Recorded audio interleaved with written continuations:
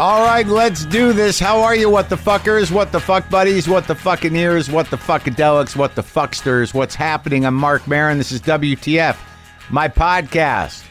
Tomorrow is election day. It's election day tomorrow. I just did Carnegie Hall. I'm looking to the future for the country, and I'm looking to a tremendous career and personal achievement. Just 2 days ago, my cat LaFonda was in trouble. There's a jumble of things that I need to share with you, but let's start with this. Tomorrow's election day. Go do your civic duty. Go be part of democracy. Go and vote. You know the right vote to make for yourself. I prefer the person who's had a lifetime of experience working towards being able to do and do well the upper management position of President of the United States. I think that you should vote for that person, not the impulsive, mentally ill, self-centered liar. Because if you are still thinking that that person is the right person to lead our country, I think you're probably fundamentally un-American and don't really have a sense of how democracy works or what democracy is or what personal freedom is and what the country should really look like and how it should progress. But that's just my feelings. I don't like to be biased, but I stand by my belief that if you vote for that guy, you're a sucker and a moron. There's no other way to look at it. And I know you've all made your decisions, and maybe you're thinking I'm being too abusive or I'm not being tolerant of other views. I'm fine. You're fine. We're all people. Most of us are decent people. Just try to pull your head out of your ass if you're thinking of voting for that idiot. It's embarrassing. Oh, yeah, and before I forget, there's no third party in America. That's not how the system is structured. There isn't a third party. There could be, but why don't you work on that on the downtime in between presidential elections? You can use that time to start getting behind candidates on local and state levels if you want to try to have a third party foothold. Don't just all of a sudden decide every 4 years that you're going to vote for any idiot who represents something different because you don't like the other two. There's no third party. Pick a team. All right? The Cubs and the Indians. Right? They were in the World Series. On that last game, no one was rooting for the Yankees. You dig? All right. Again, I don't love my tone when I'm in this place, but it's tomorrow.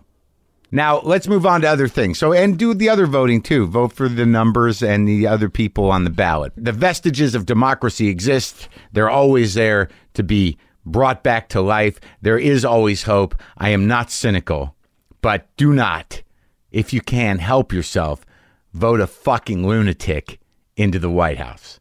A fucking lunatic. I don't care what you think about criminal this, criminal that. Vote for the person that can do the job. It's a big job to be global middle management. You got to be able to function as a person to do the job, to maintain a functioning country, not a dysfunctional person who's a lying sack of shit, who is bankrupt morally and psychologically. But again, I don't want to get anyone upset. We're all people. We're good people. Americans are all entitled to their opinion and to their vote, and you do it by yourself in that booth. You do it by yourself in that booth for a couple of reasons, right? So you don't have to tell anybody because a lot of you are going to do the wrong thing, and you might hang around people who are more reasonable and level-headed. So you're hedging your bets by not talking and going in there quietly voting for the wrong person. So just maybe if we all end up standing behind the same fence, wearing the same outfit, when someone goes, who the fuck voted for this guy? You want to be able to go, I don't know, right? It's fucking crazy. Where in your heart, you thought you'd be wearing the other uniform. Little extreme, but God bless America. So, onward. Vote. Next up. Oh, well, I did it. Can I talk about my personal achievements? It was pretty amazing, pretty overwhelming. I performed at Carnegie Hall in New York City on Friday, November 4th, 2016. I had my friend Nate Bargatze open for me. I did a 2-hour show. It's a little longer than they expected. Not the crowd, but the venue and the festival. Kind of rushed the after party a bit with all of my old Jewish relatives and different representatives of mine. But that's not the point. The point is that I'll tell you exactly how it went. I got to be honest with you. It wasn't so much that I was nervous. I mean, I'm at a point where I'm not afraid to do stand-up, but there was something about Carnegie Hall and something about New York City and something about the opportunity and something about the reality of it that was hitting all the triggers. Just sort of like, nah, I'm not worthy. I don't know if I can do it. What if I buckle? My vessel was shaking. My vessel was shaking. Do you understand? The ship was I was going through turbulence heading into New York. I didn't bring anyone with me.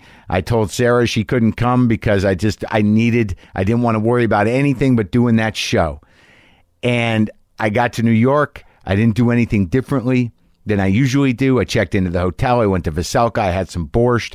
I went over my notes. I was keeping it loose like I usually do. I knew I had some big set pieces. I knew there was a lot of things I wanted to say. I knew I could stand up there for 2 to 3 hours. I just wanted it to be good, but I wasn't sure as of Thursday night exactly what I was going to be opening with. I was even writing new jokes and putting callbacks together, adding things in my mind on my notes Thursday night. Friday morning, I'm up. I'm trying not to freak out. My mom's going to be there. I'm just trying to take it easy, doing the New York thing. The weather is beautiful. It's just gorgeous out. Perfect fall day.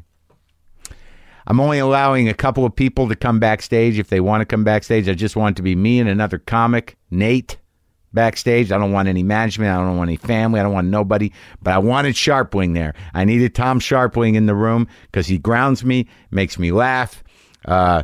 We're kindred spirits. I just like having him around, so I asked him to please come backstage. So it was just me, Nate Bargatze, Tom Sharpling, backstage at Carnegie Hall when we go out there to do that sound check.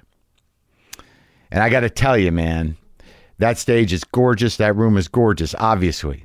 We're just sitting back there. Nate decides to pull up a list of everyone who's performed there, which it doesn't always help. Doesn't always help to see the legends that you're going to have to fill the same space as they did.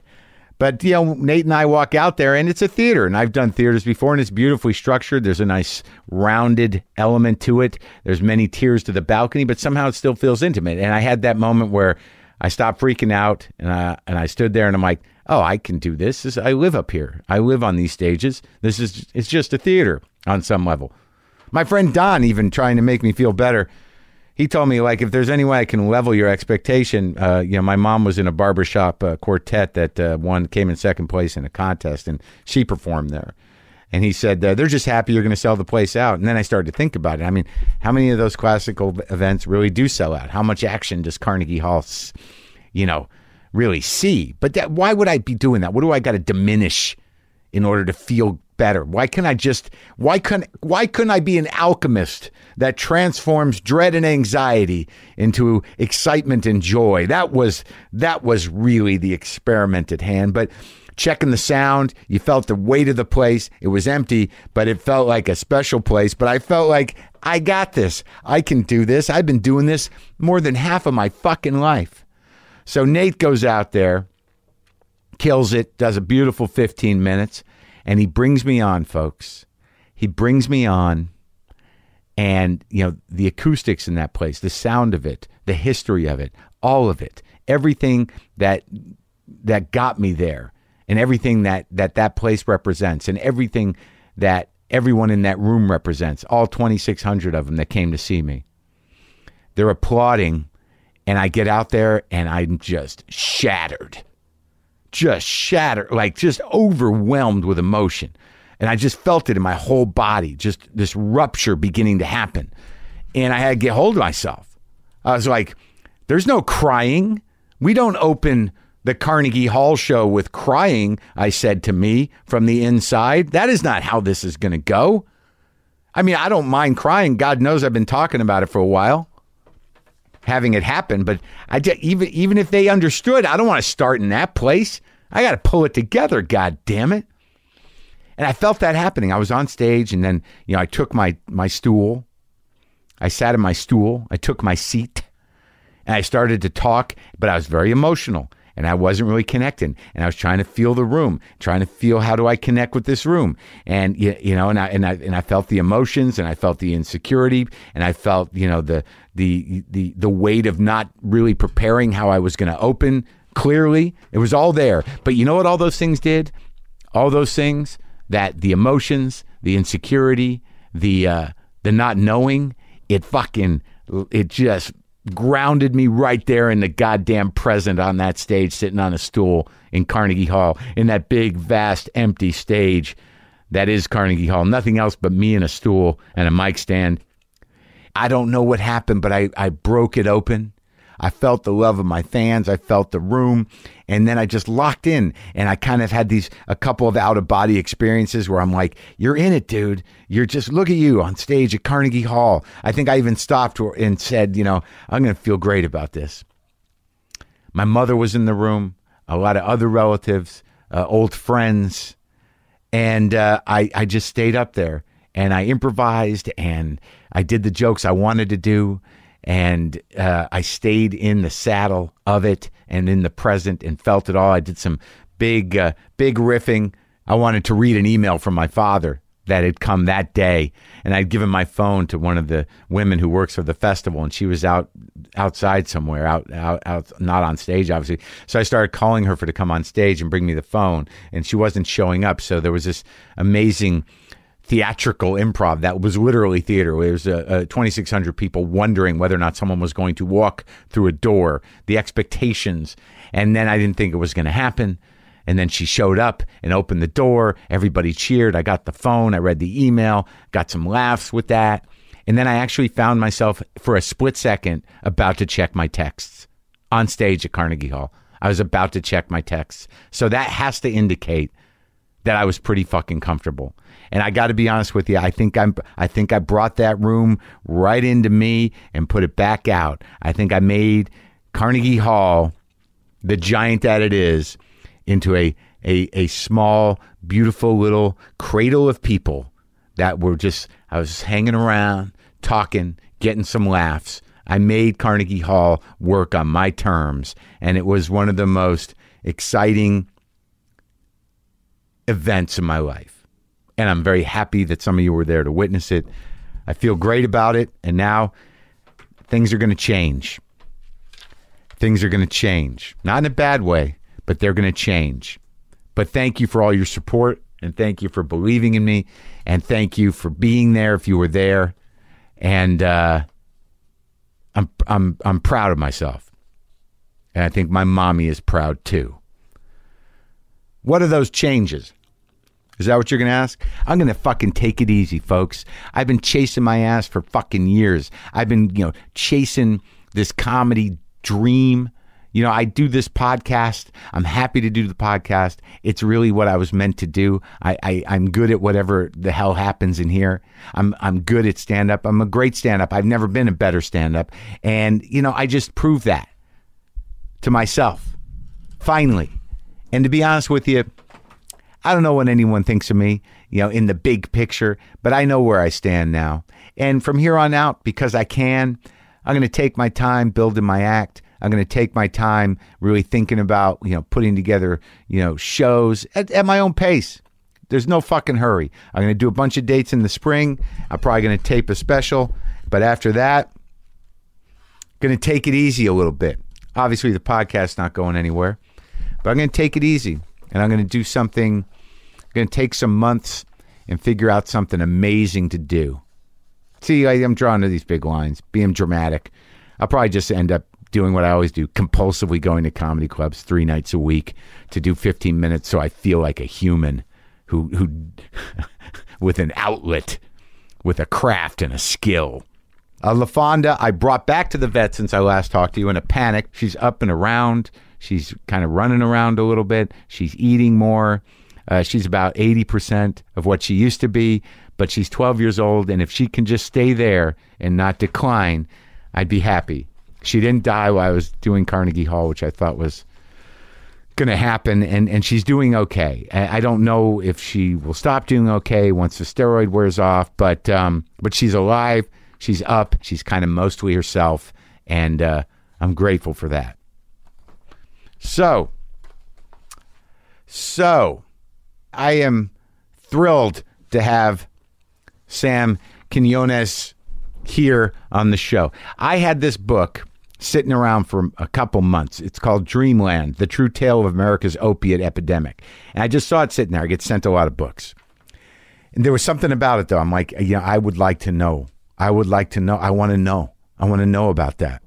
I want to know about this plague. How did it happen? How did it happen on a societal level, on a business level, on an economic level? And it seemed like one of those books. And it was one of those books. It was a book that should be read now, heading into this election. It should be read for a lot of reasons, because it really shows you through the lens of opiates, through the lens of black tar heroin and that business, and the lens of opioids, OxyContin, oxycodone, and that business. You see what economic difficulties and different parts of the country and shifting trends in manufacturing and job availabilities. You see the immigrant experience in a couple of ways. You hear the voices of law enforcement, of drug addicts, of people who are dealing with that. But ultimately, it's really a portrait of America in the last couple of decades in a very specific way, but it's all encompassing. And, Sam Quinones, he spent a lot of time in Mexico. He's got several books available that you can, get them as well. Antonio's Gun and Delfino's Dream and True Tales from Another Mexico are a couple of his books. He lived in Mexico for over a decade. He was on the immigration beat for the LA Times for a long time. This black tar heroin thing was sort of a fluke. But, he's a man who understands the immigrant experience. And a lot of what happens in this book, Dreamland, is an amazing story about Mexico in a lot of ways, as much as it is about the United States. And it is a page turner. And he's the real deal. He just lives down the street from me somewhere, not far away. And I reached out to him. Someone said they knew him. Sent me an email and connected us, and he was thrilled to come over. But see, what you'll hear here, not unlike my talk with David Simon, is a real journalist and a guy who pursued the story from nothing. The story did not exist, and it was out there to be told, and it's an important one.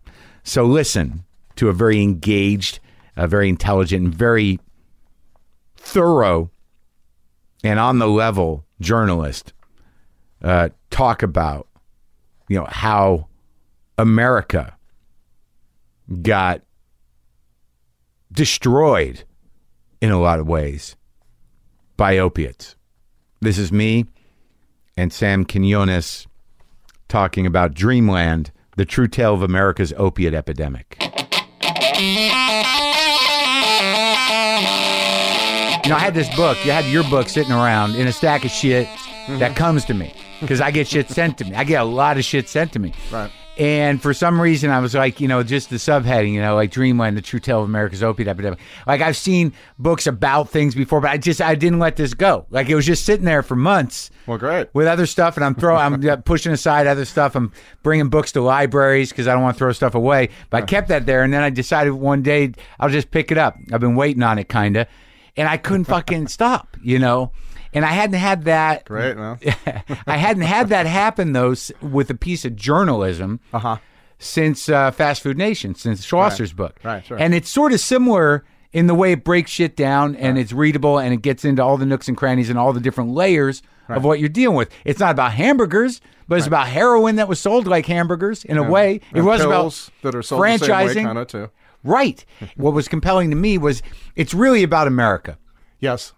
Like it's about, part one of the elements of the decline of America, but it's something that really is sourced in a failing economy, outsourcing, an overambitious corporate environment, a pharmacological environment, and New Mexico plays into this too a little bit. And I grew up there. The thing about the story I realized is that when I got into the book, I thought I was writing a crime book. I thought I was writing a dope book.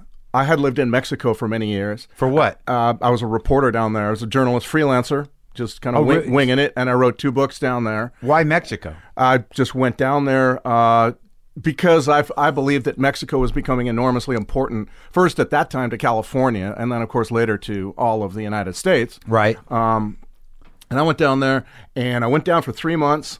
To study Spanish a little bit because my Spanish was really bad. Yeah. And I ended up finding a job at a little funky magazine and staying for 10 years.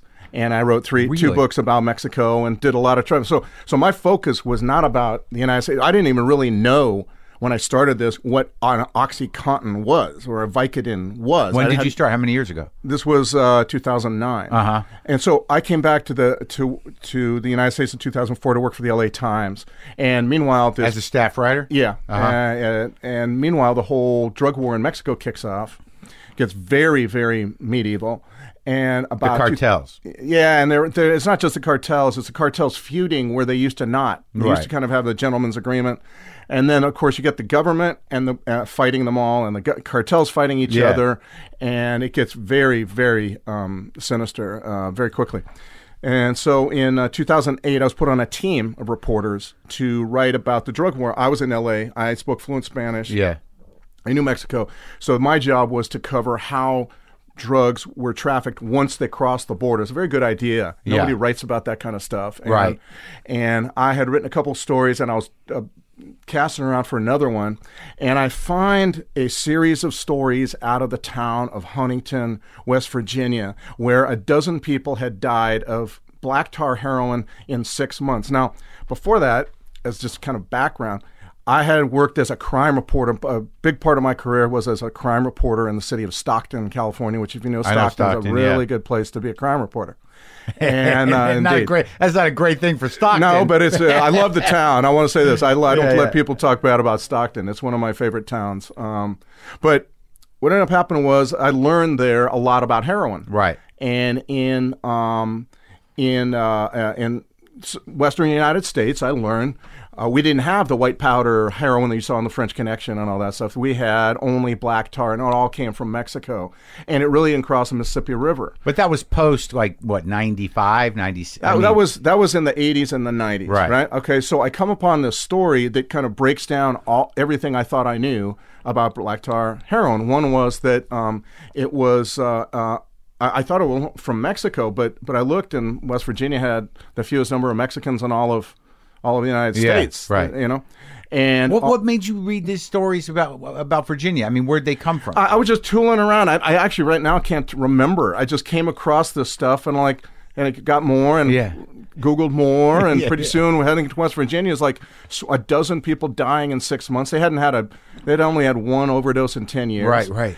And it seems strange to me. Why is there black tar heroin in West Virginia? What's it doing east of the Mississippi River?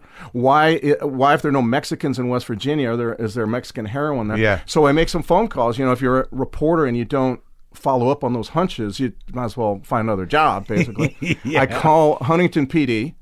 Huntington PD says, all that dope was coming from Columbus.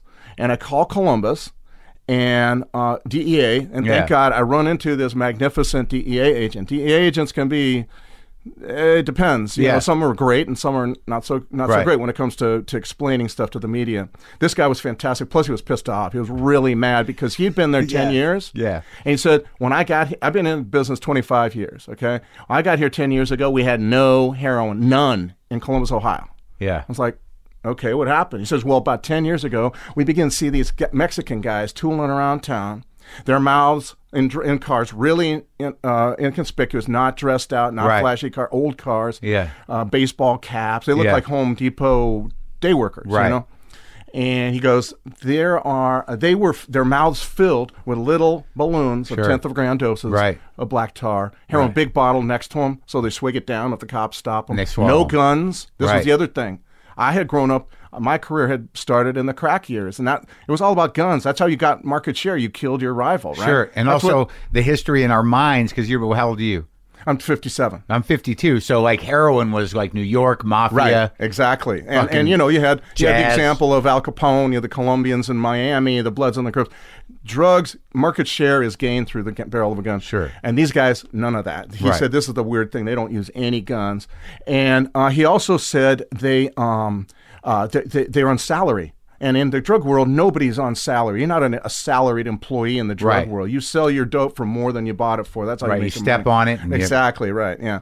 And so I'm like, this is bizarre. And then he said something that kind of like changed my life. Well, first of all, he says they deliver it like pizza. Yeah. And that was weird. So he's like, an addict will call an operator. The operator is like standing by, and the operator then calls one of these drivers who's around the town, tooling around town with a mouth full of heroin. Right. And they meet the guy in a Burger King parking lot or a Target some parking lot. So like that. The difference is no going to the bad neighborhood. There's no convenience. It's all about convenience and customer service and bringing the dope to you. And that sort of like that plays in, which you'll talk about later, I'm sure, is just the shifting of the clientele. That's another point. But what's he change your life? He says this. He says, the crazy thing is, man, they're all from the same town. Now, I had lived in Mexico, and I was, I think, probably especially ready to hear that. Because when I lived in Mexico, that's a very common phenomenon where you have one town where everybody does the same job. Right. Everybody's a construction worker.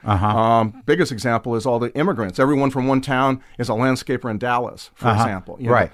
There's a town I wrote about in my first book where everybody makes popsicles, and they have these popsicle shops all over Mexico. One of the great, great business stories of Mexico, how poor rancheros got to be middle-class business owners through the popsicle. And then in front of the town, you go to the town. I went to this town several times.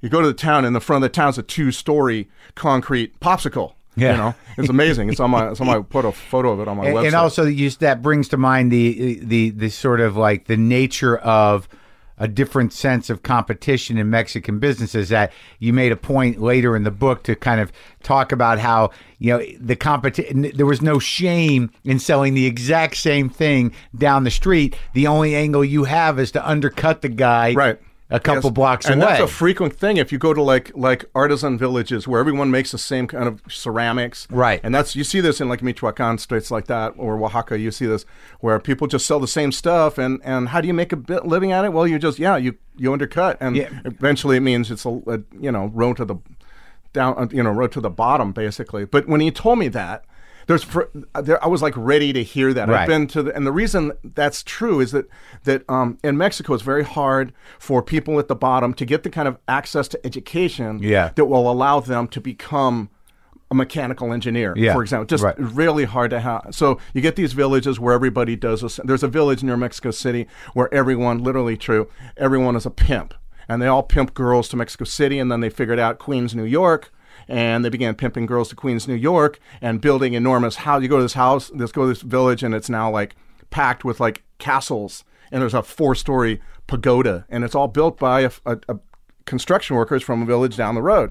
So what I'm saying is that when he told me that. So wait, what they would create almost franchises in Queens with women from Mexico? Basically, families. Their families were all pimps, like the mom and the sisters. And the wives and of course the men would pimp out these very naive country girls in Mexico and take them to Queens, New York. And, it's a huge businesses, and made that village very, very wealthy. It's the name of the town is Tenancingo in the state of Tlaxcala. It's very well known and as a pimp town.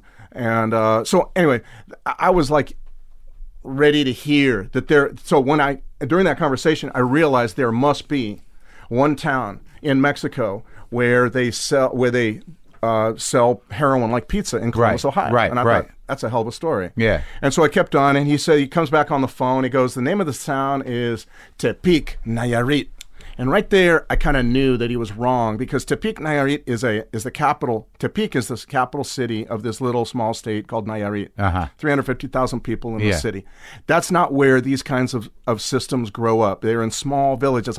And so I kept at it because I knew he wasn't lying to me. He just didn't have the right information. Right. I knew he was wrong. Right. And so what I did was I just wrote to all these guys. The other thing he told me was, we have arrested these guys and arrested, and they just keep on sending more people. We put these guys in prison, and more guys arrive 2 days later, or a week later. And so he gives me a long list of all these guys they've indicted and put in federal prison. I write to about, I can't remember, 15, 20 probably of them.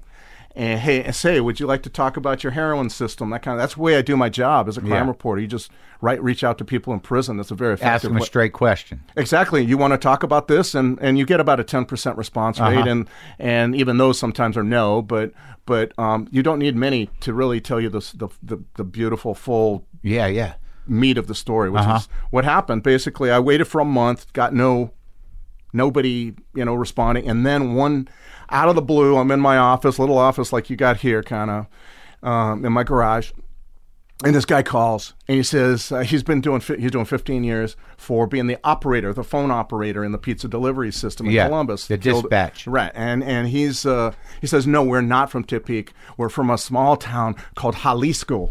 Now that threw me too, because Jalisco is actually the name of an enormous state where Guadalajara is located. So I'm thinking, Jalisco, Nayarit, it sounds to the people who know a little bit like saying Arkansas, Nebraska or something. It doesn't make sense. And as he's talking, I'm Googling, and sure enough, there's a little dinky town called Jalisco right next to Tepic. It's about a few miles away is all. And I'm like, holy shit, man.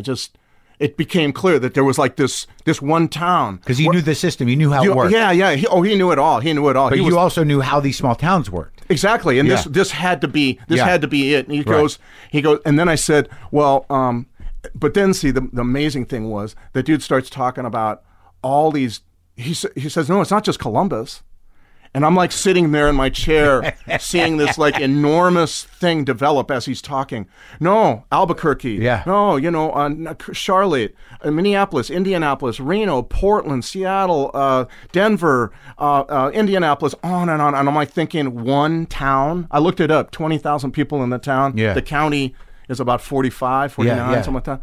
And I'm thinking, shit, man, this is like a massive thing, that this one little town is a purveyor of black tar heroin to, I counted eventually, 20 states. Well, a town the size of like this neighborhood almost, And in your mind, you're like, this is the biggest story. This is huge. I'm like, my God, I can't believe it. And then I begin to invest. So I begin to write to more guys, and I begin to call towns to find. And what I find is that for so long... Call towns in the States? In the States, right. These cities that he has mentioned. And the other thing I tell him is, so when did you guys go to New York? Because I figure, I'm from the 70s. I've watched all these heroin movies, Serpico, French Connection, all these great movies. I'm thinking, they got to be in New York because that's the heroin market. He goes, no, we never go to New York. And I'm like, what? Why? Because stupid me. There's gangs there. They got guns. These Mafia, guys, entrenched business. These guys are looking for the easy way. The town that is like without competition, has no gangs, has no mafias, no heroin. And in many places, no heroin almost at all. Like Columbus, Ohio, which had virtually no heroin worth the name before these guys show up. Right. And so anyway, I begin to write to all these guys, and then I start talking to cops and see. What I found was that heroin had been such a low priority drug for so many years because you had cocaine and crack and meth, and of course heroin was still stigmatized, and it was a very specific clientele. And also, for many years, the number of addicts did not grow. Right, because it was needles, it was dirty. Yeah, everybody, it was there was like a while in New York in the 80s where the heroin grade got higher and you could snort it, and that kind of built a new market, I remember. Mm-hmm. But before that, it was really just for real dope fiends. Yeah, exactly. And so who cares? It's not a big deal. But there was, usually I found one cop in each town who really knew his stuff, you know. Yeah. And first guy was a guy named Dennis Chavez in Denver. That guy's a walking encyclopedia, since just retired actually, a walking encyclopedia of information on the Jalisco Boys. It's just he's the one who coined the phrase, the Jalisco Boys, which I use in my book. Yeah. I found a dude named a guy. I have a lot of respect for cops who have really dug in, like reporters trying to understand their beat, you know. Yeah. Ed Rupplinger in Boise. Now, this guy speaks no Spanish. Yeah. And he just begins to notice this crew all of a sudden, the same way the DEA guy in Columbus began to notice, these crew driving around and all this stuff, the same story pretty much.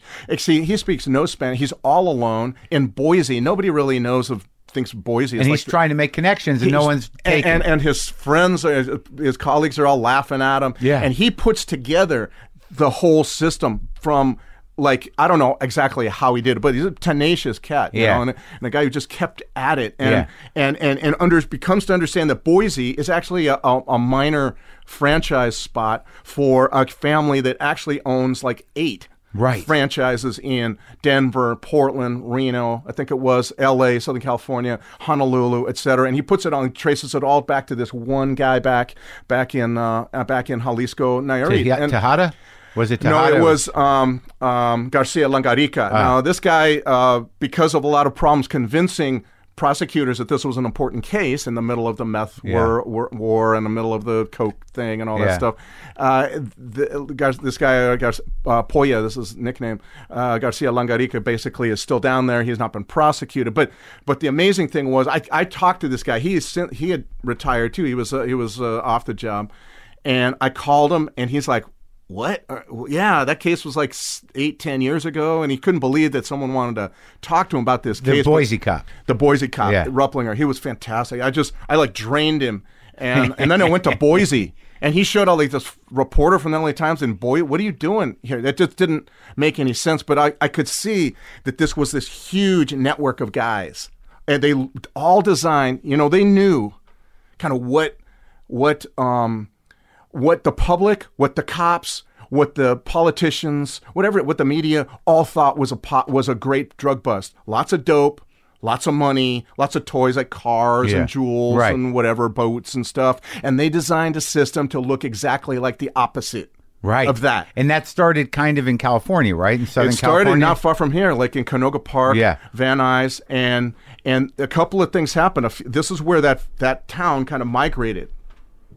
Jalisco. From Jalisco, that people, legit migrants, guys who were working in a sugarcane town, right? Sugarcane, avocados, stuff like that. Yeah, exactly. Avocados came later, though, right? But I mean, right now that's kind of what they do, and they moved there, and a few to Canoga Park and Van Nuys, and a few of them had connections to the mountains of Nayarit, where the Indians grow the opium poppy, and they knew how to cook black tar heroin. It's a little bit like, the guys from Jalisco, a few of these, 2 or 3 of these families. And they knew how to. It's a little bit like a backyard barbecue kind of process. It's not that difficult to figure out. They begin selling this stuff as a sideline, I think, to junkies in the park. You know, cutting off little pieces of addicts who come up to them. But a couple of things happen in LA that are really important to all this. First of all, they're all from the same town. So they can't kill anybody who comes up to compete with them. Right? Yeah. They just got to let competition happen. Because they know where each other's moms live, basically. You don't go shooting each other if you know where each other's moms live, right? Well, then what happens is the cops begin to arrest these guys because there's more of them, and they kind of become more obvious. But also really important in L.A. is that in the early 1990s, the Mexican Mafia prison gang sends out directives to start taxing all the street gangs, the Latino street gangs.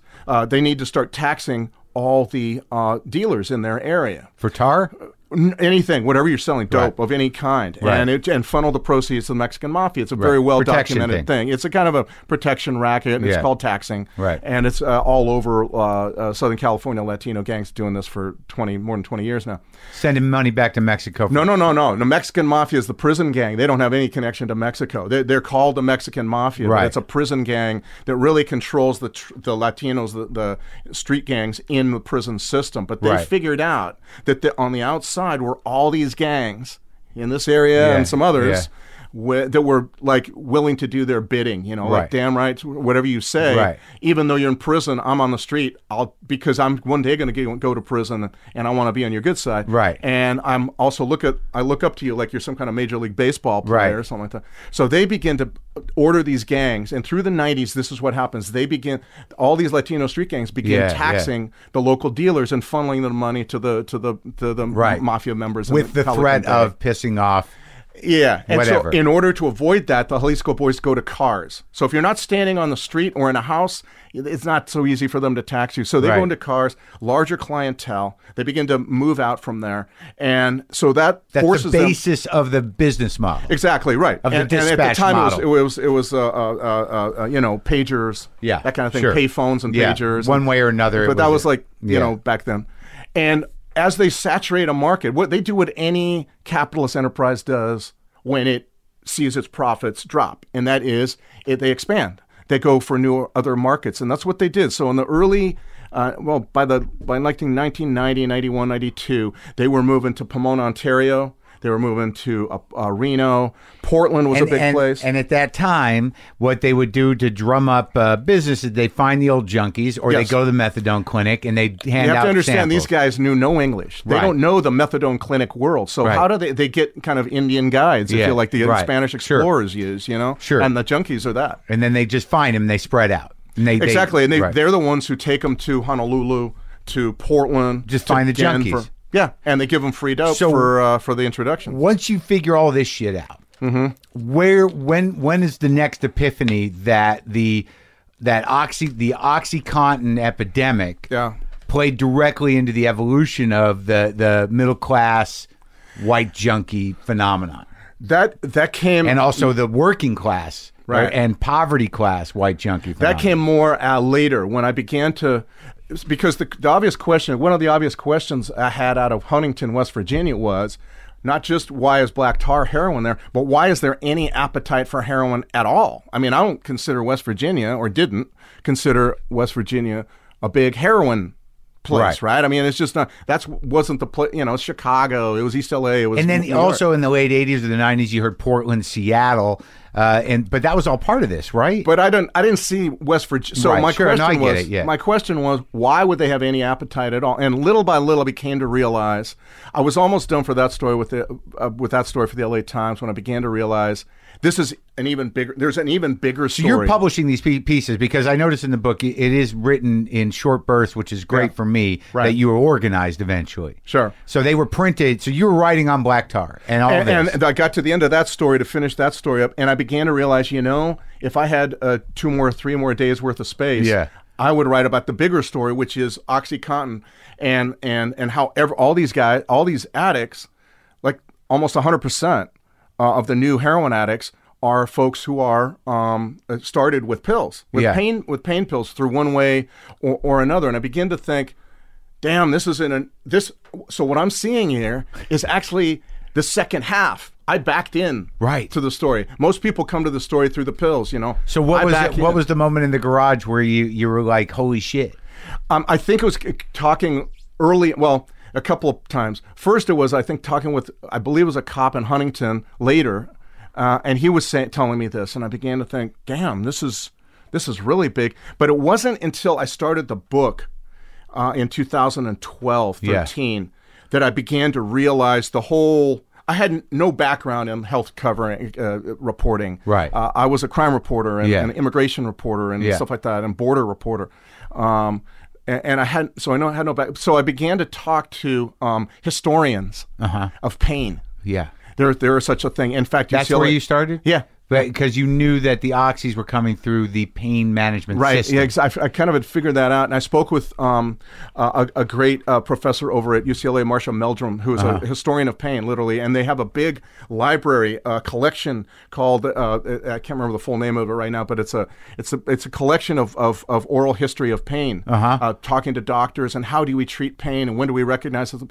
And she was the one who kind of laid out for me the whole history of pain, that a lot of which I talk about in the book. And then she talks about how in the 90s, it came to a lot of these pain specialists began to lobby very hard for a very much more liberal use of these pain pills. They were joined, very importantly, by certain pharmaceutical companies, especially Purdue Pharma, which makes OxyContin. But previous to that, that, talking specifically about pain, non-specific pain, Right. as pain. Yeah. That what you do in the book that I thought was fascinating was that this was not a practitioner before.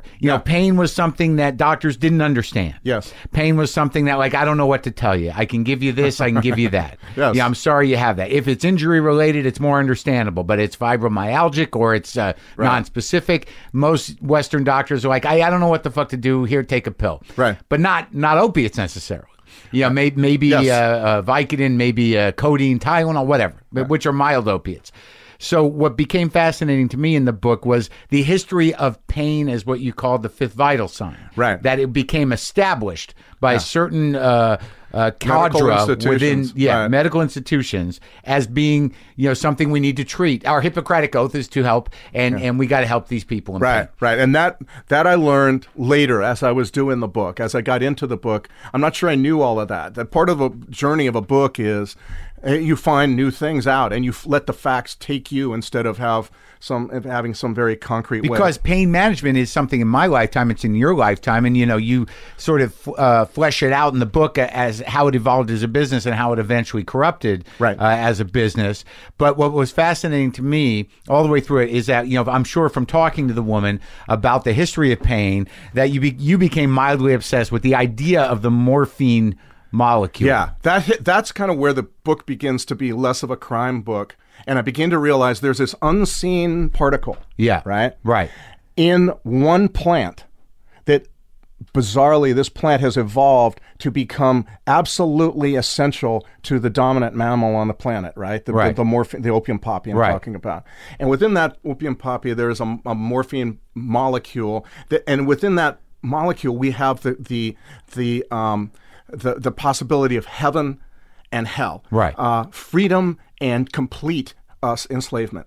But it's historical. This is not last 20 years. This is hundreds of years. I know. This is kind of smoking opium all the way back. Right, exactly. And it starts we've got a long history as a species with this plant. Yes. And it struck me as this particle, this molecule could create the most blessed relief, freedom from the most tortured kind of pain. Worst pain. And it could also be the source of the greatest debasement, the greatest enslavement we've ever known. People who spoiled kids who would then walk through the snow for 5 miles to find their junkie. Or prostitute themselves or kill people or sleep in a railroad car.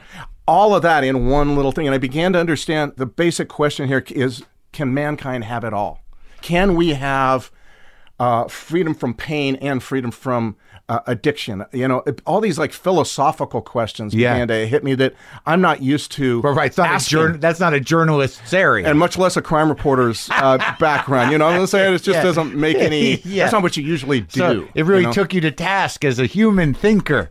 Yeah, exactly. And it became a big part of the book because, as it turns out, we've been trying to find that pill for a long time. That's what they thought OxyContin was. Right. They thought OxyContin was the pill that the pill they've been trying to find, which is pain relief on the order of morphine, no addiction, like addiction on the order of aspirin. Right. And they thought for years we tried as a species, but also here in the United States, tried to find this drug, this holy grail, couldn't find it. Finally, what they decided was maybe the key is not in the drug, but in just simply a different way of administering it. So OxyContin comes along as this drug that is going to, because it's like leaked into your system, a time released into your system over 12 hours, that maybe a new way of administering an old drug is really the answer we were looking for. They certainly underestimated the smarts of junkies.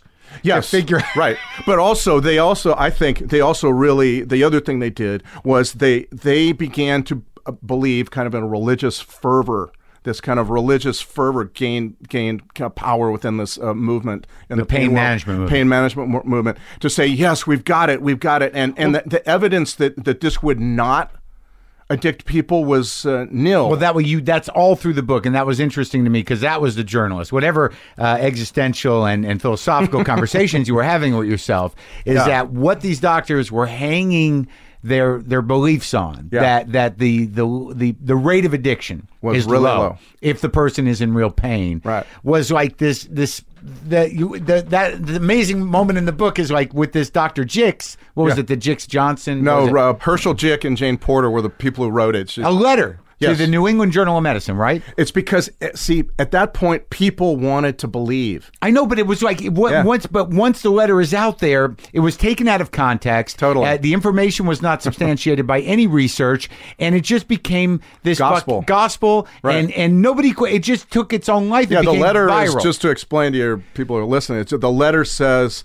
that this doctor has gone through a database of hospital patients and found and asked the question: how many received narcotic pain relievers while in hospital, and how many of those got addicted to them? And this was from 1980. And he writes this letter saying, in my hospital database, I found 11,000 people got these medicines while on hospital, and 4 got addicted. The New England Journal of Medicine, in its letter to the editor, publishes this letter under the headline, "Addiction Rare in Patients Treated with Narcotics." The worst headline.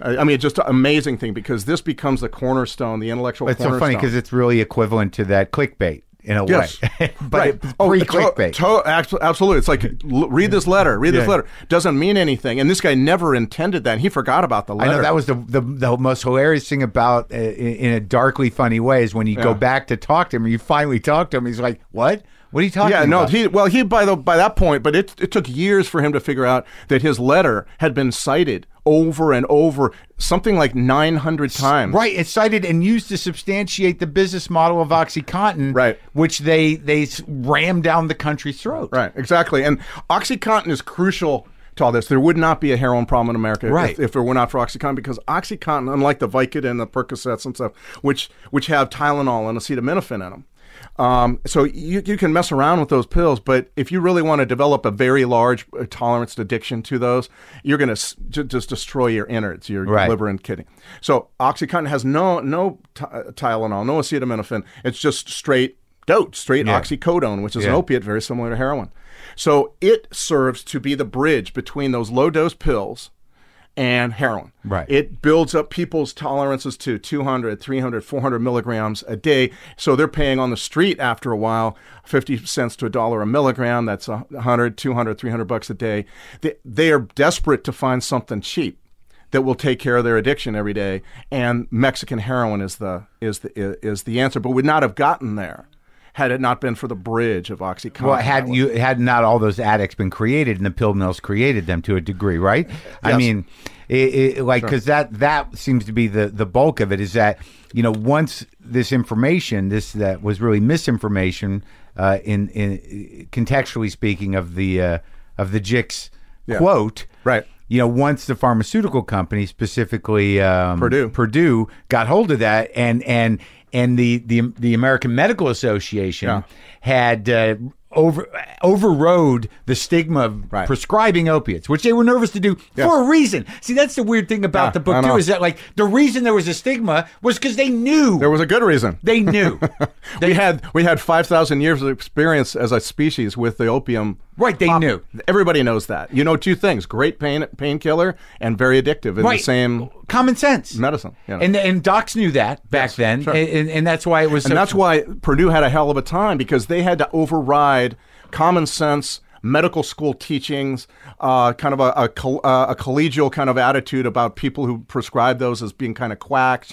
There's a whole lot of attitudes in the doctor's world. Well, they found that one doctor, though, that championed the whole Portnoy. Russell Portnoy, right. And you think that his intentions were pure at the beginning? I'm not sure if pure is necessarily the word. I would say that I don't believe him to be some kind of snidely whiplash kind of evil guy. He was wanting to addict a country. Right, no. He was formed in the period when doctors would never prescribe this stuff. I mean, they would never people would be screaming in agony and dying of, like horrible things for 3 months to live, and still docs would not prescribe these pills that could give people a 3-month end of life of, decent freedom from pain. Right. And so if you grow up in that, if you're an idealistic doctor and you grow up and you see that firsthand, I believe it can really sear you. It can really affect you. And I believe that's kind of what happened with a lot of those younger fellas. They then began very, very irresponsibly, in my opinion, to take money from these pharmaceutical companies as well. And that's where people begin to believe, hey, these guys' motives are questionable. Well, having grown up with a doctor, I know that they're relatively myopic. They're not really knowledgeable in the world of addiction or psychological therapy. And you were pretty clear in the book that the insurance company's role in this was not minor, in that they limited a doctor's ability to do his job thoroughly. Right. So, you have Western docs who are either orthopedics or general practitioners who are dealing with chronic shoulder pain, chronic back pain, whatever the hell it is, workman's comp money, and they don't have time or the real philosophical or experience to sort of really kind of, let's see where you're at. Plus, you've got these doctors who are meeting face to face with these pain patients who are insistent, begging, crying, mad, whatever you want, a variety of things. And it's very difficult for you as a doctor to say, well, I got something to help you, but you can't use it because it'll addict you. They wanted freedom or permission almost to use these drugs. And because they had these patients coming in using up all their time that they didn't have and all this stuff. At the same time, too, it's really important that in some areas of the country, particularly Rust Belt, Appalachian areas, you get the doctor is the key to to a post-industrial life strategy, meaning the doctor can get you with the right comments on a form or the right check boxes, can get you a workers' comp, can get you SSI or SDI or a variety of things like that to allow you to then go on with your life after the mill closed or the coal mine closed or the steel plant closed or whatever. And that's why I believe the pharmaceutical companies knew that. They knew that in certain areas, they had data that showed that doctors in those areas prescribed more than doctors in other areas. And that's why they hit those docs. Those docs were already used to prescribing and going along with people that they saw who were in dire straits, who were really in serious trouble economically, sometimes physically too, but a lot of times it was more economic than physical. But so you're saying that because they were, in existential pain due to economic realities, and they were hopeless. So, or they just needed that government check to get them through.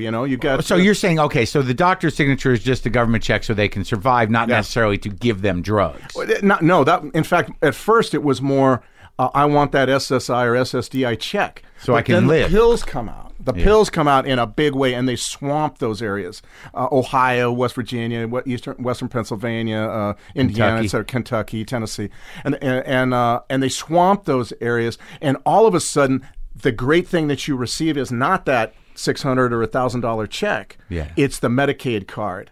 That where you can go to any doctor, and now there's all these doctors wanting to prescribe these drugs, and you can get them to prescribe. And for a $3 copay, the taxpayer will pay for you, the patient, to go to any pharmacist who will give you the drugs and get them fulfilled, and then you can sell those on the street for 8 times what they're worth. So that begins the OxyContin economy. But that was completely assisted and enabled by you focus. The book, the title of the book is Dreamland, and that's about a pool in Portsmouth, Ohio. Right. And which ironically becomes the most devastated area. Pill mill capital of America. Pill mill capital of America because of legislation that enabled it. And then, because of a very bankrupt and corrupt doctor who created the model, the franchise model. Yeah. That's the interesting thing about this. When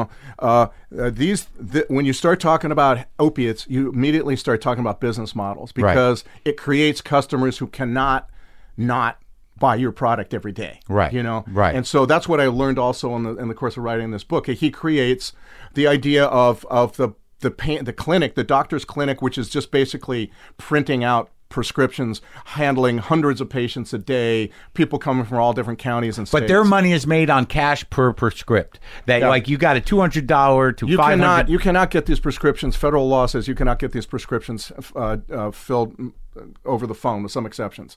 And so you got to be in person. Right. So every time you go in, you got to, and these docs begin to say, hey, no insurance accepted here. Yeah. Cash, $250 a day. And they will, that's a huge amount of money every day that you're seeing. And of course you get lines out the door, people in their pajamas because they just want their dope. They don't give a damn where they're. So, but these docs, the reason why it becomes dubious is they had to know. There was no way they could. Of course. Here's the thing.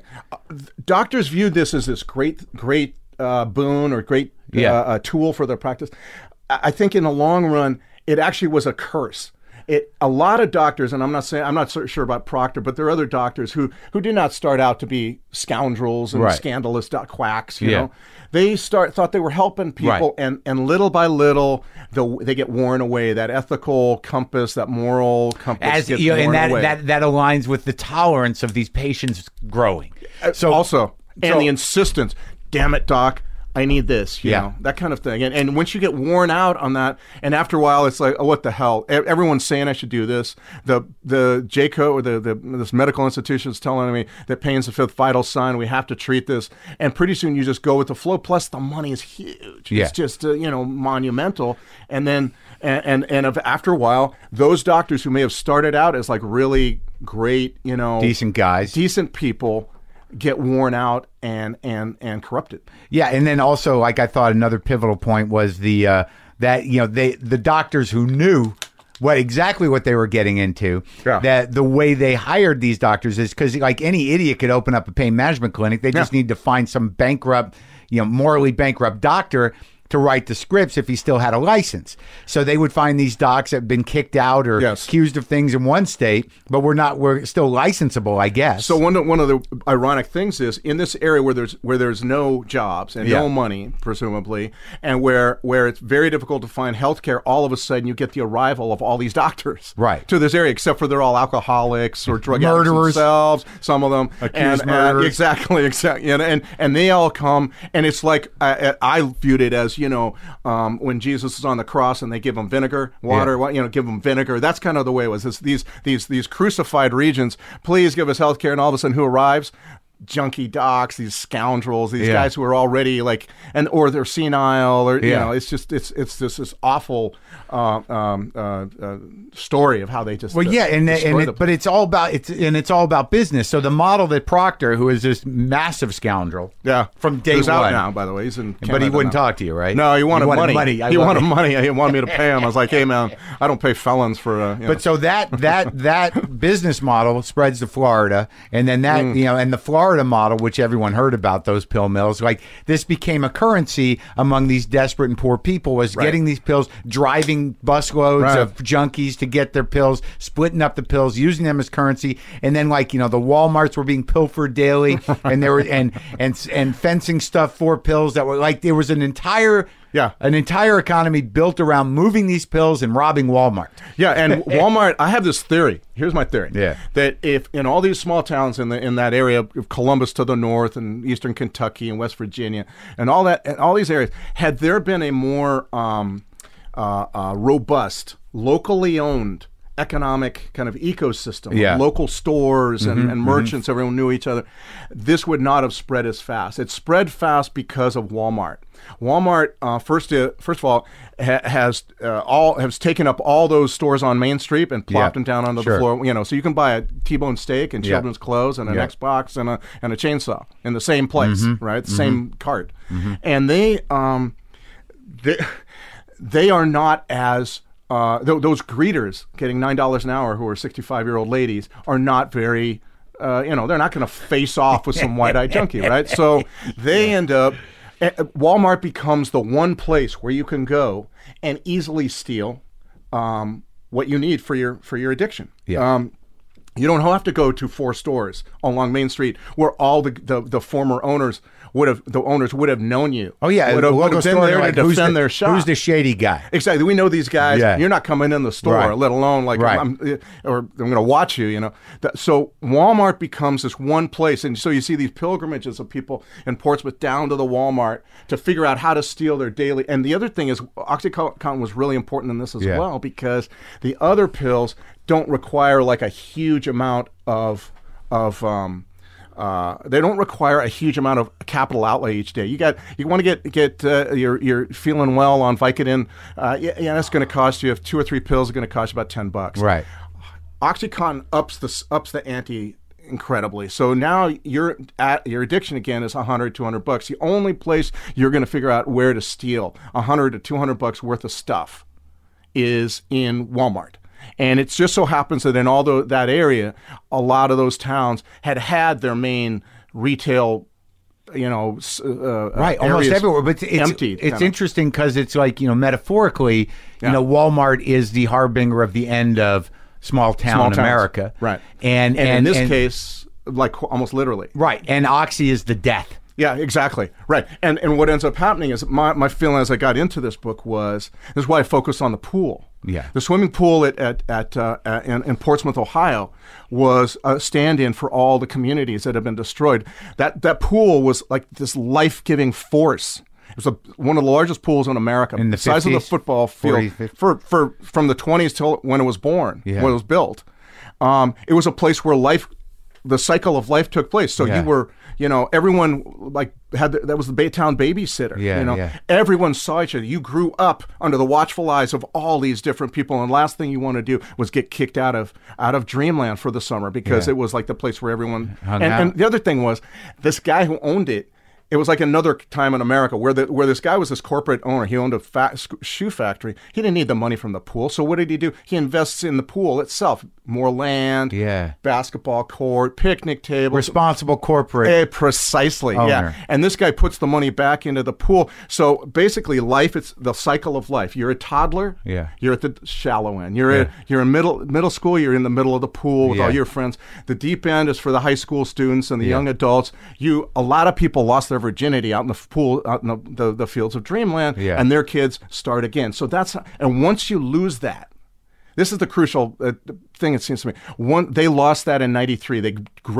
They dug it up, and it's like a Joni Mitchell song. You go there now, it's a big parking lot with O'Reilly's auto parts store there.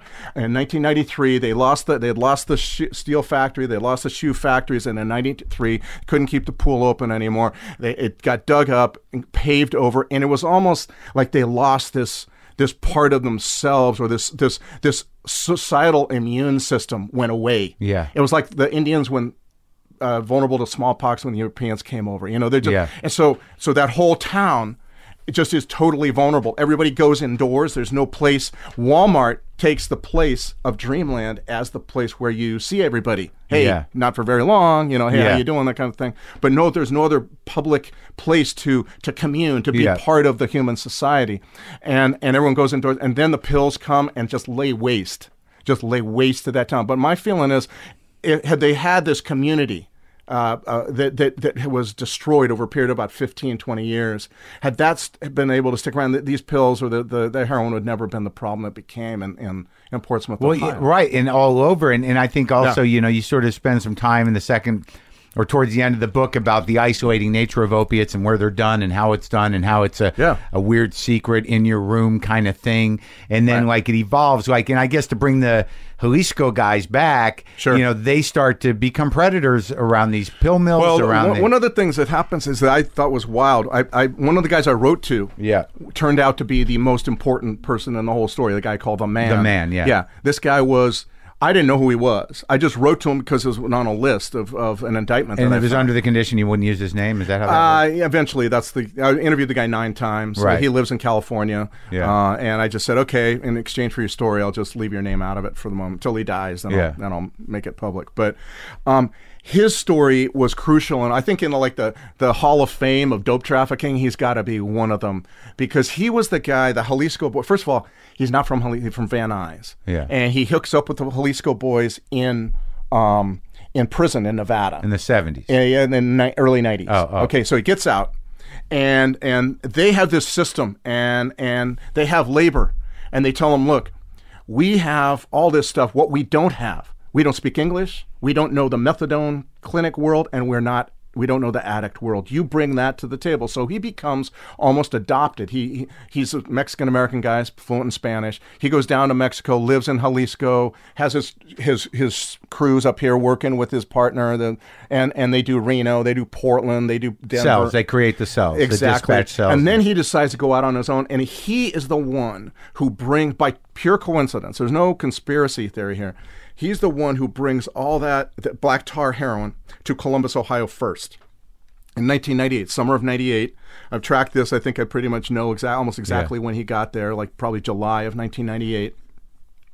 He gets there just as we've got a pain revolution in America saying we've got an epidemic of pain, we've got to do something about it. Just as pain is the fifth vital sign, just as all these pain specialists are saying we've got to use all these drugs that you were too afraid to use up to now, just as Purdue Pharma is marketing OxyContin as if we're over-the-counter stuff, and just as the pill mills are exploding, beginning to explode as a business model, he arrives in Columbus. So the reason I focused on the Jalisco boys is not because they're the only heroin traffickers in America or even the only Mexican black tar heroin traffickers. They are, though, the kind of vanguard of this new way of selling dope, which is without violence, which is, customer service, trying to buddy up. They wouldn't let people stop. Exactly. Like, right. You're quitting. Here's a little. Here's a gift. Because I love you so much. Here, keep using my dope. And then, but they're also very important in all this. That they're also the first ones to recognize the enormous heroin market that overprescribing of opiate painkillers implies,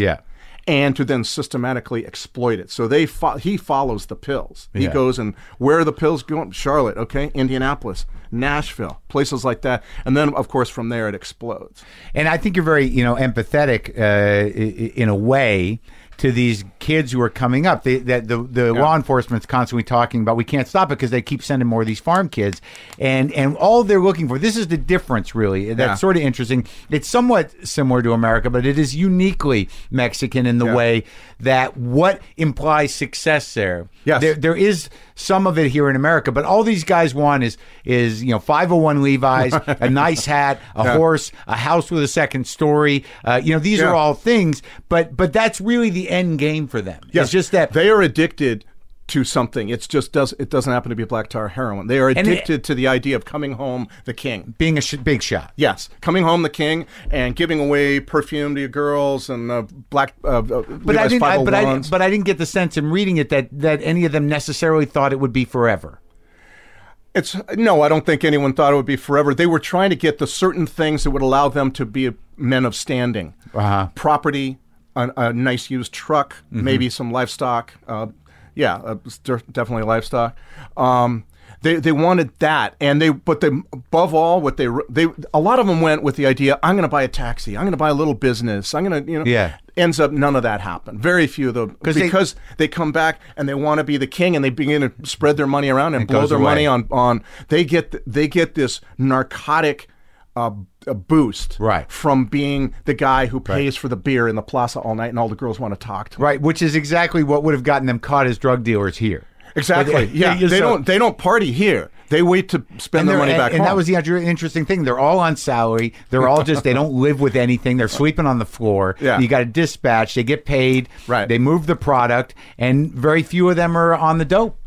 Heroin is still a very stigmatized drug in Mexico. People are on cocaine. People use meth because a lot of that has been created or stayed in the country before coming here. And marijuana is smoked everywhere, by relatively few folks. Oh, really? Yeah. I mean, marijuana is still viewed as kind of like a scuzzy, almost like a child molester. El marihuano is kind of like a child molester. Yeah. But the scuzziest of all is certainly heroin. I heard of one guy getting addicted to his own product. Everybody else was just into alcohol, and they were also into sending their money back constantly because they never want to get busted with lots of money. Right, and some of these dopers were kind of like the guys. Oh, no, of course. See, here's the thing. Here's the thing about this. These guys are not cartel killers. Right. This system works because it channels that desire of this young kid who's got nothing, who's got these cheap pair of jeans and no girl will talk to him. Yeah. It channels that desire into to become the guy or a guy of respect. Yeah. Right? Anybody can use this system. You don't have to, a cartel is like a GM. Right. You got to kill somebody. And also you got to really. It's a very tough way to make a living, really, if you're at the bottom. And so these guys are seeing this system like, hell yeah, I'll do that. Cash. And the other thing is, had there been another big job that was kind of became popular in that area, these guys might all be landscapers in Dallas. Mm-hmm. You know, it just so happened that in this one village where everybody does this, you know, it's such a common thing, as I said, everybody does the same job. Yeah. That in this one village, you get guys who are making money selling heroin, and everybody see a whole generation, probably really 2 generations of guys grow up in that town, seeing this as the way out. And it's an amazing a transformation of the town, but it's a middle class transformation. It's not like people have Maseratis and zoos. You know? They have a better house. They have a nice Dodge truck. And you know they have more money spread around, but not like their Chapo Guzman or something. Right. You know? And I think it was like important towards the end of the book. You sort of captured. You dealt a little bit with high school sports and also about basically what really turned the tide. Unfortunately. But I think is right. Culturally, there's a racial divide implicit in dealing with this problem because it was all of a sudden a middle class white problem. Whereas crack and the old timey heroin, there was not the attention paid because it was primarily... it's a complicated thing because you're absolutely right. Most of the people, I would say 90+% of the people getting addicted to heroin nowadays are white. They could be low income whites in Appalachia. They could be Charlotte's nouveau riche. But whatever the case, they're white. And so this has also created a new way of viewing addiction. Which is good. Which is good. It's a way of saying we don't, we tried, this story is about isolation versus community, right? So for the longest time we had the silver bullet of every pain you have, we use this pill for. Every addict needs to be thrown in jail. There's one way of doing everything. And now we're coming to an idea like, no, we need to add new things. And so what's happened is people are coming to view this as a disease. Treatment is necessary, finally, after many years. These are red states. And that's where it's most interesting to watch, to see how red states... Because it was all tough love, jail culture. Exactly, and that's where tough on crime had been political dogma. Right. No one questioned it. If you questioned it, someone to your right was going to out-tough you on crime. Right. And now, for example, in northern Kentucky, where I've spent a lot of time, it's just south of Cincinnati, guys you cannot get elected in these counties as a Democrat, but you also cannot get elected as a Republican who wants to be just throw away the key kind of the old style. Well, they have heroin courts now. Exactly. Right. And they have a whole new change, like people are coming to understand. And it's really like kind of people now who are addicted. Well, that's the pastor's son, the football. Right. But that took a lot. Right. You talk about it in the book that the stigma still was there with heroin. That you had these parents that were like their kids died of a gunshot wound, a self-inflicted gunshot wound by accident or a heart attack. Yes. But no one was willing to say. Or died suddenly. Right. That they were, and then they all started to find out that this tar had gotten hold of all of them. As a guy who's sober, like it's no big mystery. Yeah. Once you smoke that shit, for the first time because some of your friend turns you onto it or whatever, once it becomes easy. Yeah. Like dope. I mean, needles are still rough, but I think a lot of those, it starts out with smoking that shit, foiling it. And, and then the needles like that's a whole other relationship, but it seems that really blew up too. That needles became destigmatized among a class of people that would never have thought. And that was the horrifying thing to the parents. When I was in the middle of this book, my wife and I talked a lot about how it was going and what the response to it would be, and we were both kind of convinced that the book would come out and die because nobody the parents who had lost kids or kids were addicted, very, very few of them wanted to talk about it. It was like this silence. Everybody around the country had these kids dying, and it was like the plague, but nobody wanted to talk about it. This one guy told me, his kid had died. He said, all around this country, there are probably millions of parents who go to bed every night in the darkness of their bedroom, holding onto a photo album, crying, and their biggest fear is that everybody else will figure out how their kid actually died. Yeah. And it's a sad, tough image that I held. But the truth was, I really thought that was the way the book was going to be received. It's like no one wanted to talk about this. I was wandering around America seeing all this shit, and no one wants to talk about it. And I would say one of the gratifying, beautiful, sweet things is that since the book's come out, the opposite has happened. And I cannot tell you, it's like this amazing. I go to these book signings. It's a beautiful. Grandparents come up, hold my hand, don't want to let it go, hug me, and I'm like, I was not expecting. I was expecting people to say, yeah, whatever, and let's move on, because no one gives a shit about this topic. Right. It's junkies, right? Right. And the truth is that I felt that was going to happen, and it didn't. And since then, since the book came out, April of 2015, it's just been spooky, because I felt all alone. I remember feeling so alone. Nobody was talking about this, and even the parents. I'm in the media. If you can't get parents to talk about how their kid died, you have lost the battle. Yeah. No one gives a shit. And the politicians began to pay attention. You saw the Republican candidates. Kasich. Yeah, all these guys. But in Ohio, he and all passed these guys. legislation. Yeah, Kasich was really great with he passed Medicare, universal Medicare, in opposition from against the opposition of his own party's state legislature, and largely to provide a treatment for every Ohioan, basically. I thought that was a pretty gutsy thing to do, but it was rare the politician wanted to talk about this, because the parents were mortified. But now what you're seeing, and I know it must be so hard for these parents, and I feel for them when they do this, but they put in their obituary the truth. Like they'll say he died, and then at the bottom he lost his battle with addiction, with heroin, remembered parents, all that kind of thing. I put those up on Facebook now whenever I see them, because I know how devastating, first of all, just to lose a child. I have a child of my own, and I just don't know how you go on, honestly. But also to lose it to something so fucking shitty as black tar heroin or pills or this kind of addiction. And what that means is when they've died, it means you really have been going through 5 years of torture. Of the kid ending up in jail. Oh yeah, stealing from you, stealing from the grandmother, all that stuff. And you did amazing research with the people that were sort of like so many different disciplines and areas of government and law enforcement. From the state coroner's office to the city coroner's office to the DEA to the courts themselves. Yeah. And that was the other thing about that. Given we live in this culture where everything is so fucking interconnected, it's so porous. There's no boundaries.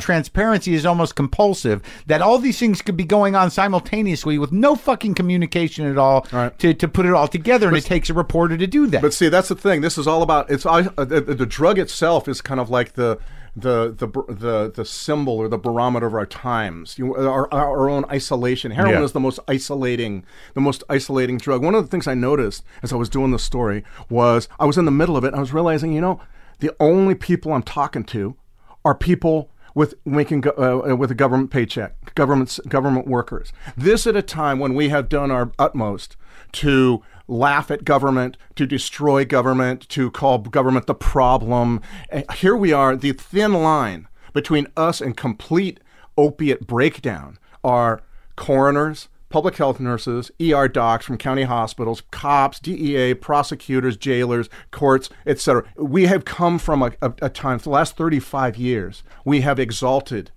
the private sector. We have said, oh, Wall Street, thank God. You are wonderful. You're so efficient. Private sector is so efficient, so power, job creating. And government, you're a bunch of dunderheads, you're a bunch of losers, you're a bunch of bloated bureaucracy, all this kind of stuff. And we don't want, crucially and all that, we don't want to pay taxes. That helps us allows us to understand, to rationalize how we don't want to pay taxes. Well, because there are a bunch of incompetence in government.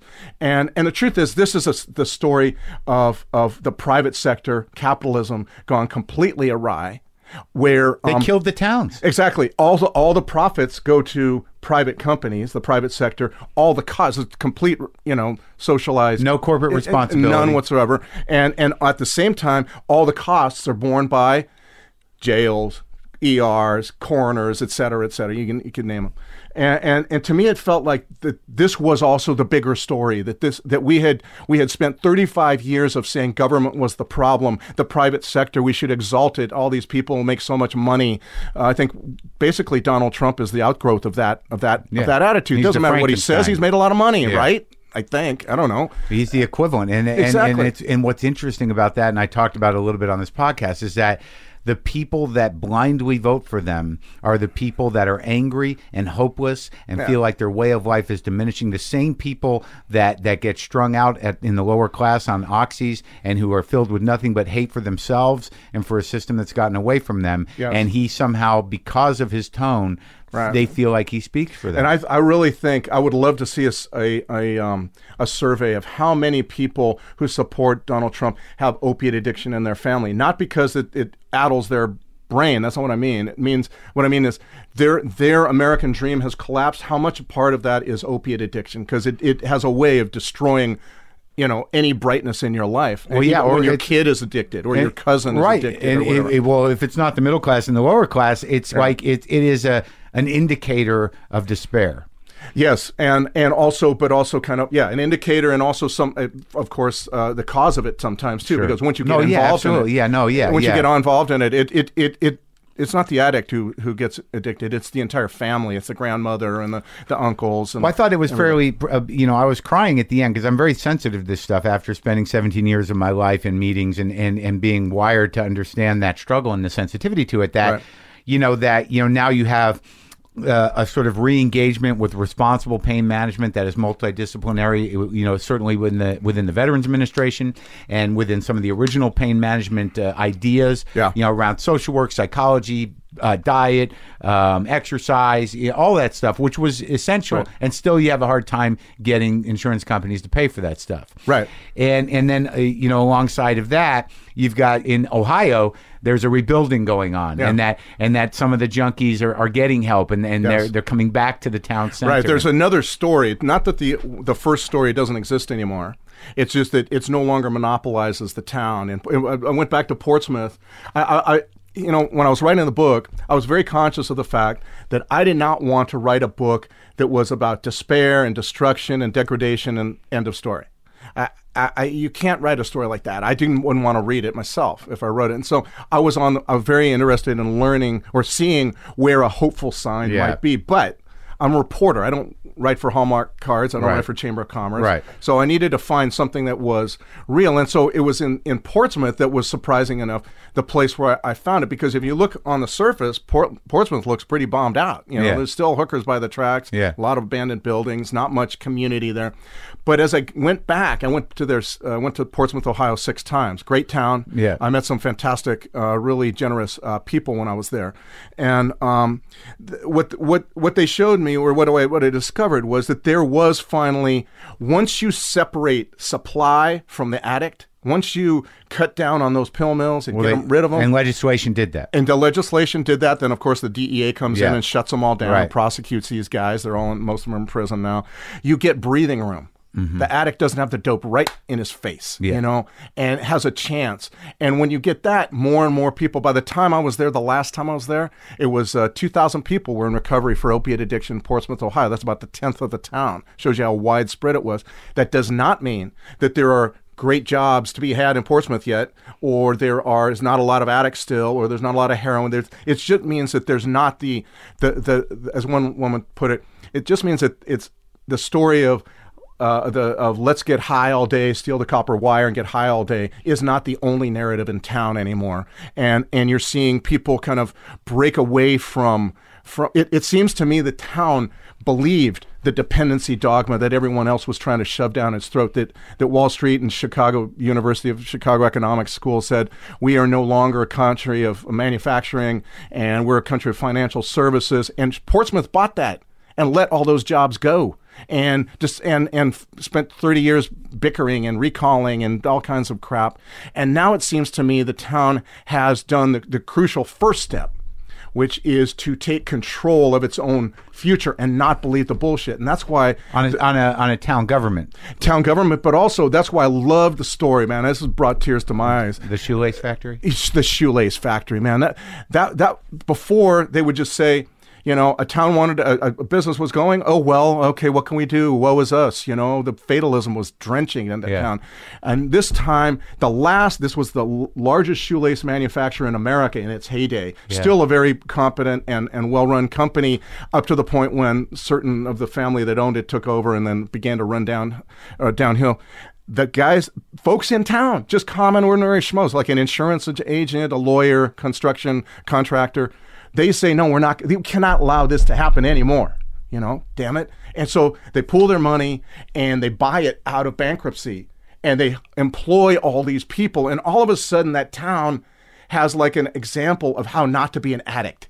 How not to be like fatalistic and inert and beaten down. You have this, and now they're exporting the shoelaces to Taiwan and to Mexico and Italy and places like that. And they're a fantastic company. The Mitchell Lace? It's called Mitchell Lace, but they changed the name when they out of bankruptcy to Sole Choice.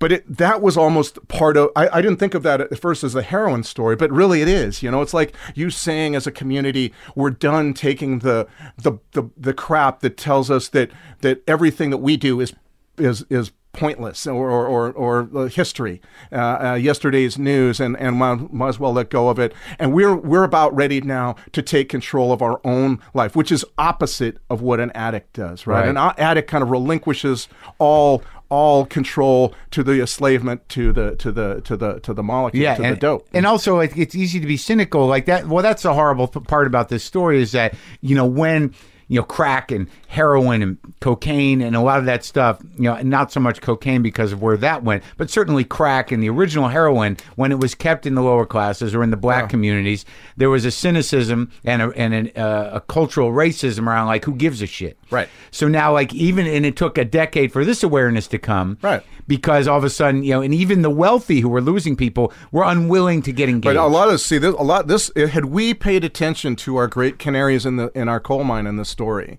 which is Appalachia, we would have noticed this years and years ago and really done something. But we're used to, as a culture, it's low-income whites. No one gives a damn about Appalachia, right? And Rust Belt places, they lost. They're losers. Right. This is evolution. Exactly, right. And so why do we care about them? Well, had we paid attention, we might have spared the rest of the country this. Had we ratcheted back significantly on how liberally we prescribe these pills, which is the whole problem. I mean, this is the first thing where the first drug scourge that doesn't start with street mafias and drug dealers. But also, what's interesting though about this particular drug scourge is there was a racial component implicit in the marketing scheme. That these Jalisco boys were told from the top down, don't sell to blacks. Yeah, don't sell to blacks or Mexicans. But what's interesting to me is that we would not be discussing treatment, it seems to me, as an alternative if this scourge had the same amount of violence associated that crack had. Right. It doesn't seem to me like reasonable to assume that this has changed America because it's quiet.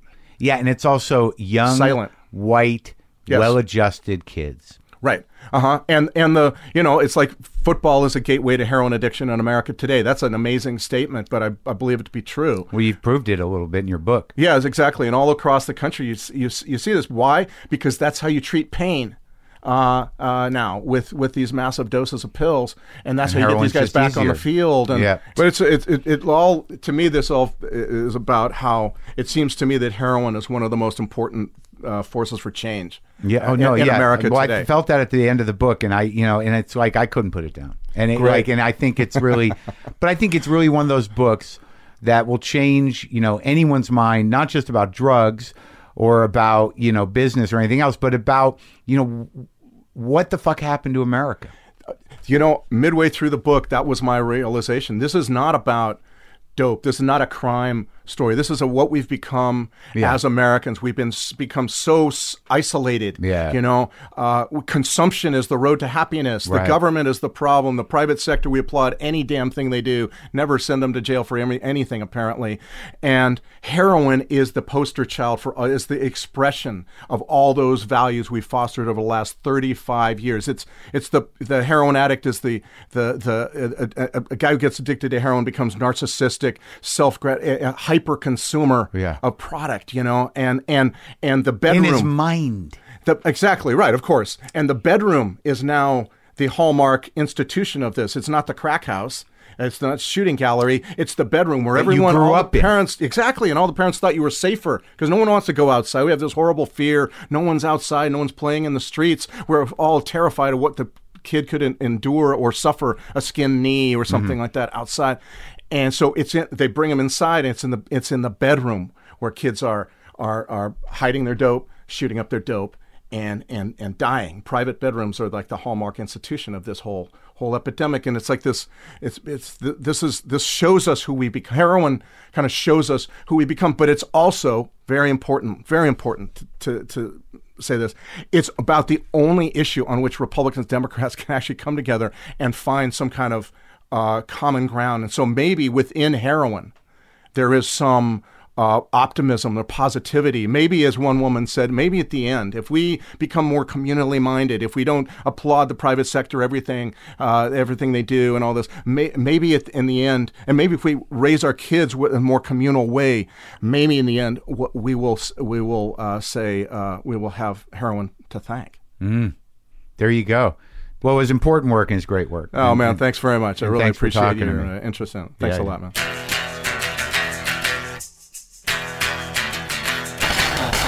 What a great conversation. What a great book. Dark, not entirely hopeful, but there is some glimmers of hope that have to do with changing legislation, changing how we look at drug addiction, changing some laws, progress against closed-mindedness. Make sure you vote tomorrow. And thanks again to Sam. Really enjoyed talking to him. We've got something special for you on Wednesday. If you need a little come down after the election, we're posting the special show we made a year ago called Lauren Stories. The episode has only been available for Howl Premium subscribers, but on Wednesday, you can get it right here in the WTF podcast feed. So enjoy that. All right? I'm going to play some guitar a little bit. This is the last guitar I'll play before the election. So what?